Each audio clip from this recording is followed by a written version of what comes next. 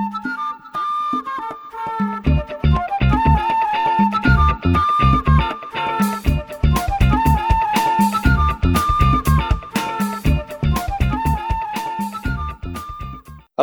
and welcome. Welcome to Dr. Scoff and the Prof, and this is a coronavirus special. Bryce, some people might be asking, where have you been? Where have I been? Well, we have to explain to our loyal listenership that there's been a lot of turmoil in the world right now, but preceding that, prolonged period in UK universities of industrial action. I've been very busy doing the finishing touches to a book I'm writing on airline food, and I shared some of the potential covers of that book with you this week. Yeah, it looks good. So when's that being published? Well, as much as we can be certain of anything right now, that'll be in January. And the problem is, I suppose, that life seems to sort of very much be on hold right now. And but I suppose we should say to our fans that we are here for them. A lot of people maybe in self-isolation, working from home, getting very bored. So we're here to make them less bored. That's the idea, hopefully. We are here. We are performing a national emergency duty. Indeed, international emergency duty to our loyal listenership. We are returning to Dr. Scoff and the Prof, and we are going to churn these out to keep people and their morale at a high point. That sounds a good idea. Now, usually this point of the show, those who listened in the past, we usually come up with some puns around the name. You obviously despise the name. I don't think that's too strong a word either. Despise the name, Dr. Scoff and the Prof. Yes. But I think making light-hearted puns of the virus at the moment probably is in bad taste. So we're going to kind of wash over that, and for the next few episodes as well. But I guess we should get to it, really, Bryce. What are we going to talk about today? Why have we got together? Why are the boys back in town? Well, coronavirus, there's a lot of themes relating to food.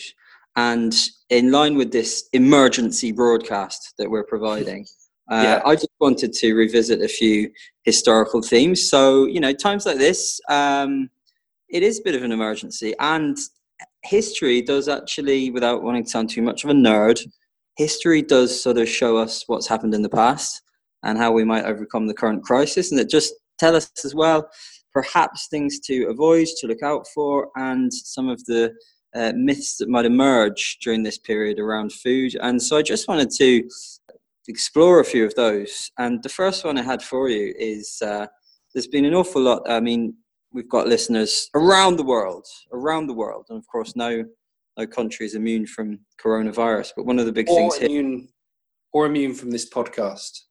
No one is immune from this podcast. In fact, this podcast has perhaps an even greater potency than COVID-19. Who knows? One of the themes that's emerged in the UK has been a lot of disputes and anger in the supermarkets because people panic buying, trying to stockpile food because of the mounting emergency. And there's been a big debate about that here. Have you found or read about sort of historical equivalencies to this that have happened perhaps in the recent past? Well, look, I'm a historian of food, and especially food in wartime. And if you look at all the historical examples of food in wartime, the UK government at the moment is saying to people, curtail your consumption, be good citizens, don't buy more than you need, don't hoard food. I have to tell you, Clay, that doesn't work. It didn't work in the wars, and it's not going to work. You can't just tell people not to do things which people, let's be honest, people are scared. They want to make sure they have enough food in their larder for the next 2-3 weeks. You can't just tell people to curtail that themselves. Now, we've seen some really selfish, stupid behavior.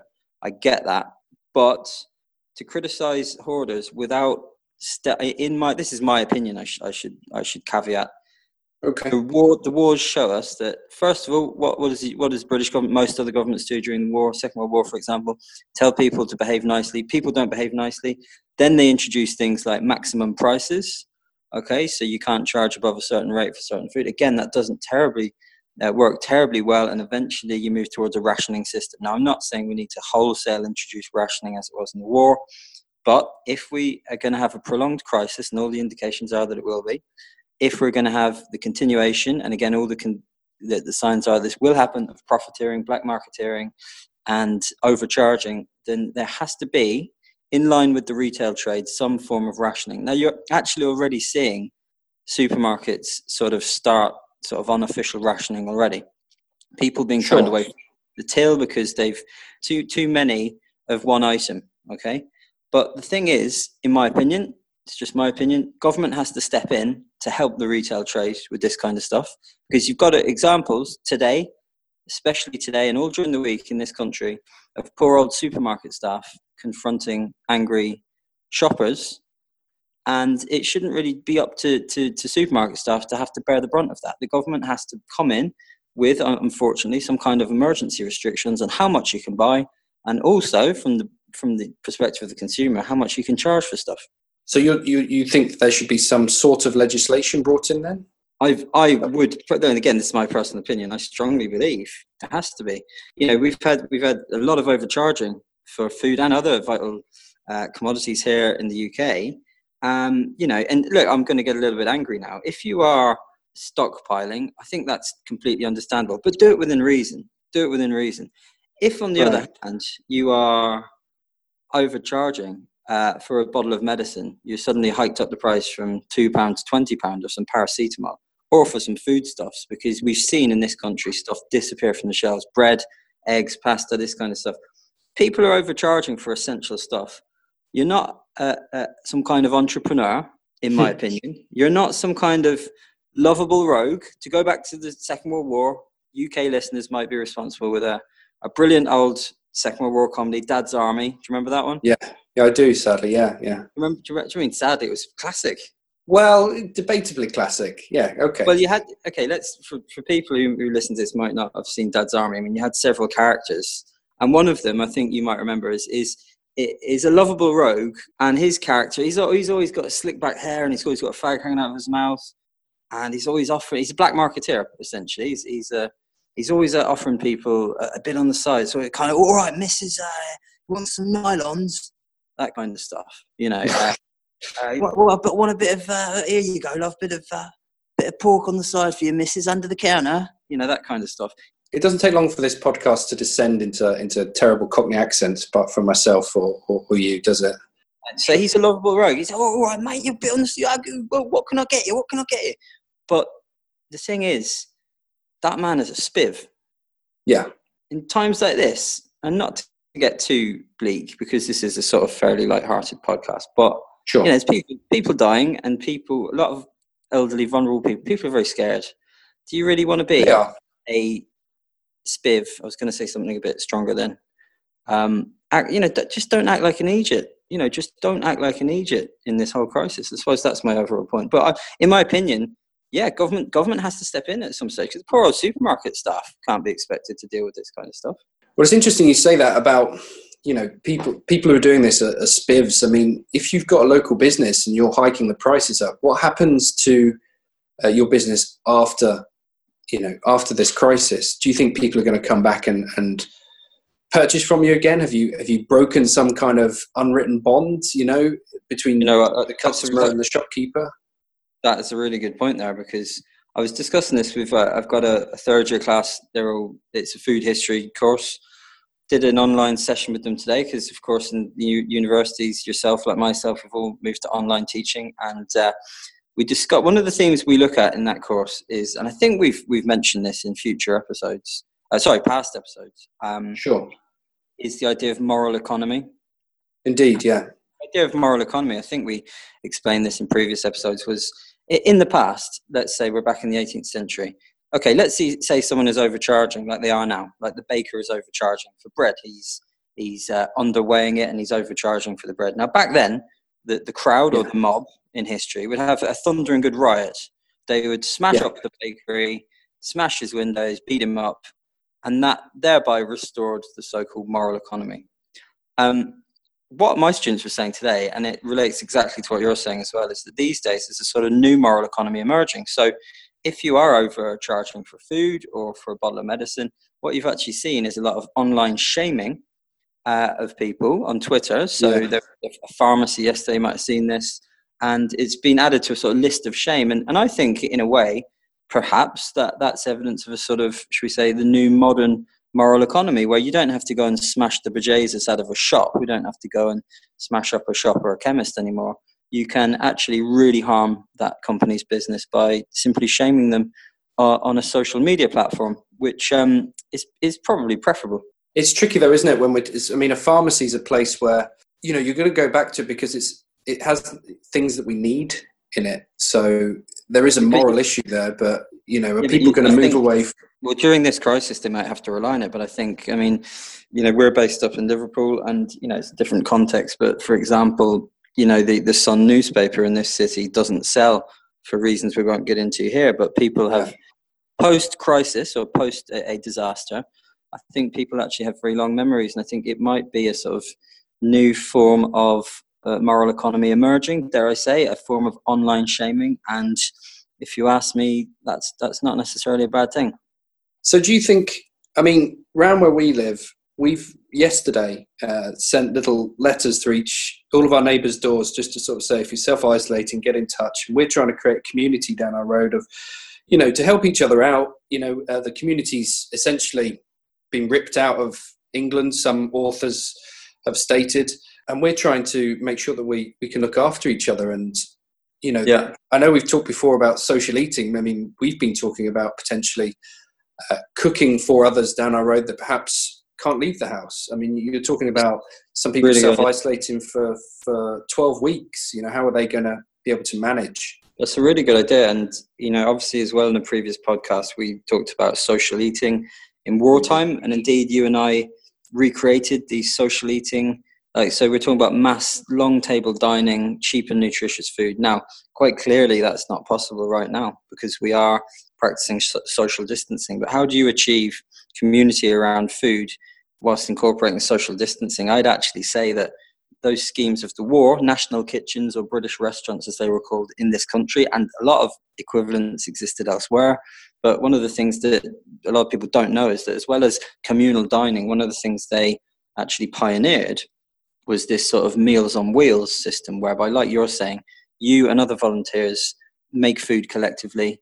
Or now schools are shut down today in the UK, so school kitchens are taken on, food is made collectively there in a safe environment, of course, and it is then distributed by courier.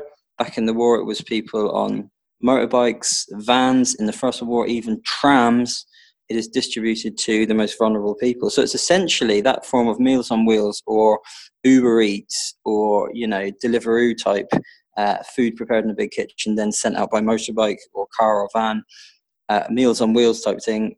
It was pioneered in terms of social eating in the war. And although it's community at a distance, it is a form of community because you are ensuring that the most vulnerable people get food and are adequately fed. And, that comes back to the big thing with this coronavirus is that you've got to be eating well. I don't know about you, but the first few days this broke, I was like, end of the world. I started eating junk food, comfort food, but we've all got to sort of think, we've got to look after our immune systems.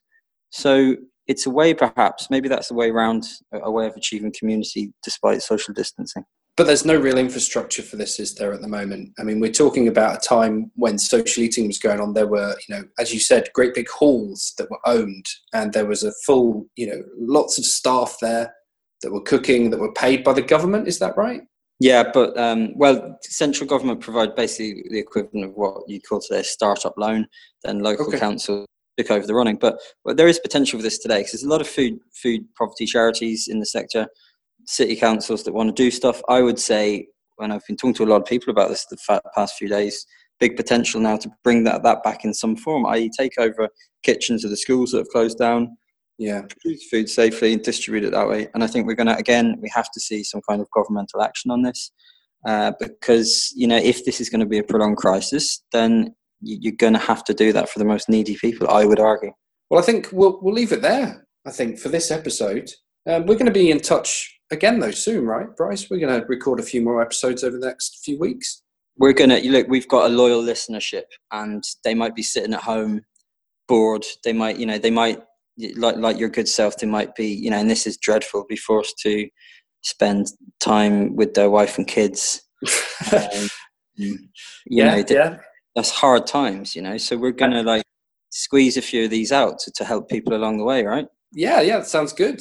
I guess we're going to finish this podcast on a light note. Hopefully, go and make sure your neighbours are okay if you can. Maybe do something that we've been doing, which is dropping little notes through people's doors with your telephone number on. And Can I just come in there though? I must say, I actually tried to take similar action on my road. Set up a WhatsApp group, so amongst the younger people, to keep an eye on the older people. And like you're saying, so we drop notes in the doors of elderly people. Really good idea. But I have to say, the WhatsApp group now, and no, this is actually a good thing. Being really cynical, and this is tongue in cheek. But there's a lot of young mothers on there sharing artwork from their children. Great. And which children's television programs are on at which time. That is good. All good fun. Yeah. I have to say, not having kids myself, I thought that the WhatsApp group would be more of an emergency channel to sort of feed people. But all good. I'm inundated. I'm getting about 100 WhatsApp messages ping up every hour, which is fine. If I don't know, Clay, you might want to share some drawings that you've done. I don't know if you're going to start drawing during this period of isolation at home. No, I'm going to have to homeschool my children, actually. So, but we do the same thing on our WhatsApp group. When you send the notes around, definitely create a WhatsApp group. Just create some kind of online community, because offline community at the moment is kind of probably not a good idea. It's great. The whole thing is great if, like me, you don't really like anyone. You're a really lonely, miserable, and aggressive person, which I am. But for most people, this is really tough, and they're going to need, like you say, some kind of online community. And that's why we're going to be here. We're going to churn these out to help people. Yeah. And we'll add, we're not doing this in the same room either, are we? So we apologise if there's there might be the odd sort of sound issue, but it's because we're online and you've just shattered a lot of people's illusions there. I think a lot of people assumed quite naturally, like any duo, that we would be self-isolation buddies. Yeah. But we've never met. We've never met in person. I don't know what you look like, actually. No, I don't either. I've got a sort of idea in my head, and I wouldn't really want to know what you look like, because when you read a book and then you see the movie version and people look completely different. A bit like a potato, an unpeeled potato. Is what you look like. Potentially. That's what. Potentially, okay. Well, listen, we'll leave it there. All we're going to say is look out for each other, look after each other, and get in touch on Twitter if you've got any stories, or if there's any aspects of the virus or the crisis at the moment that you want us to potentially talk about. And maybe for next episode, perhaps, or if people want to talk about how they're dieting through this, how they're eating, how they're surviving, if they're able to get food, what are your practical stories? Because the really exciting thing is this will pass. This could be a historical artifact. This very recording of us mumbling on. Could be. Yeah. Well, from Mr. Potato Head. Yes, and from myself, this is the end of your emergency broadcast. And we'll speak to you soon. Okay, bye.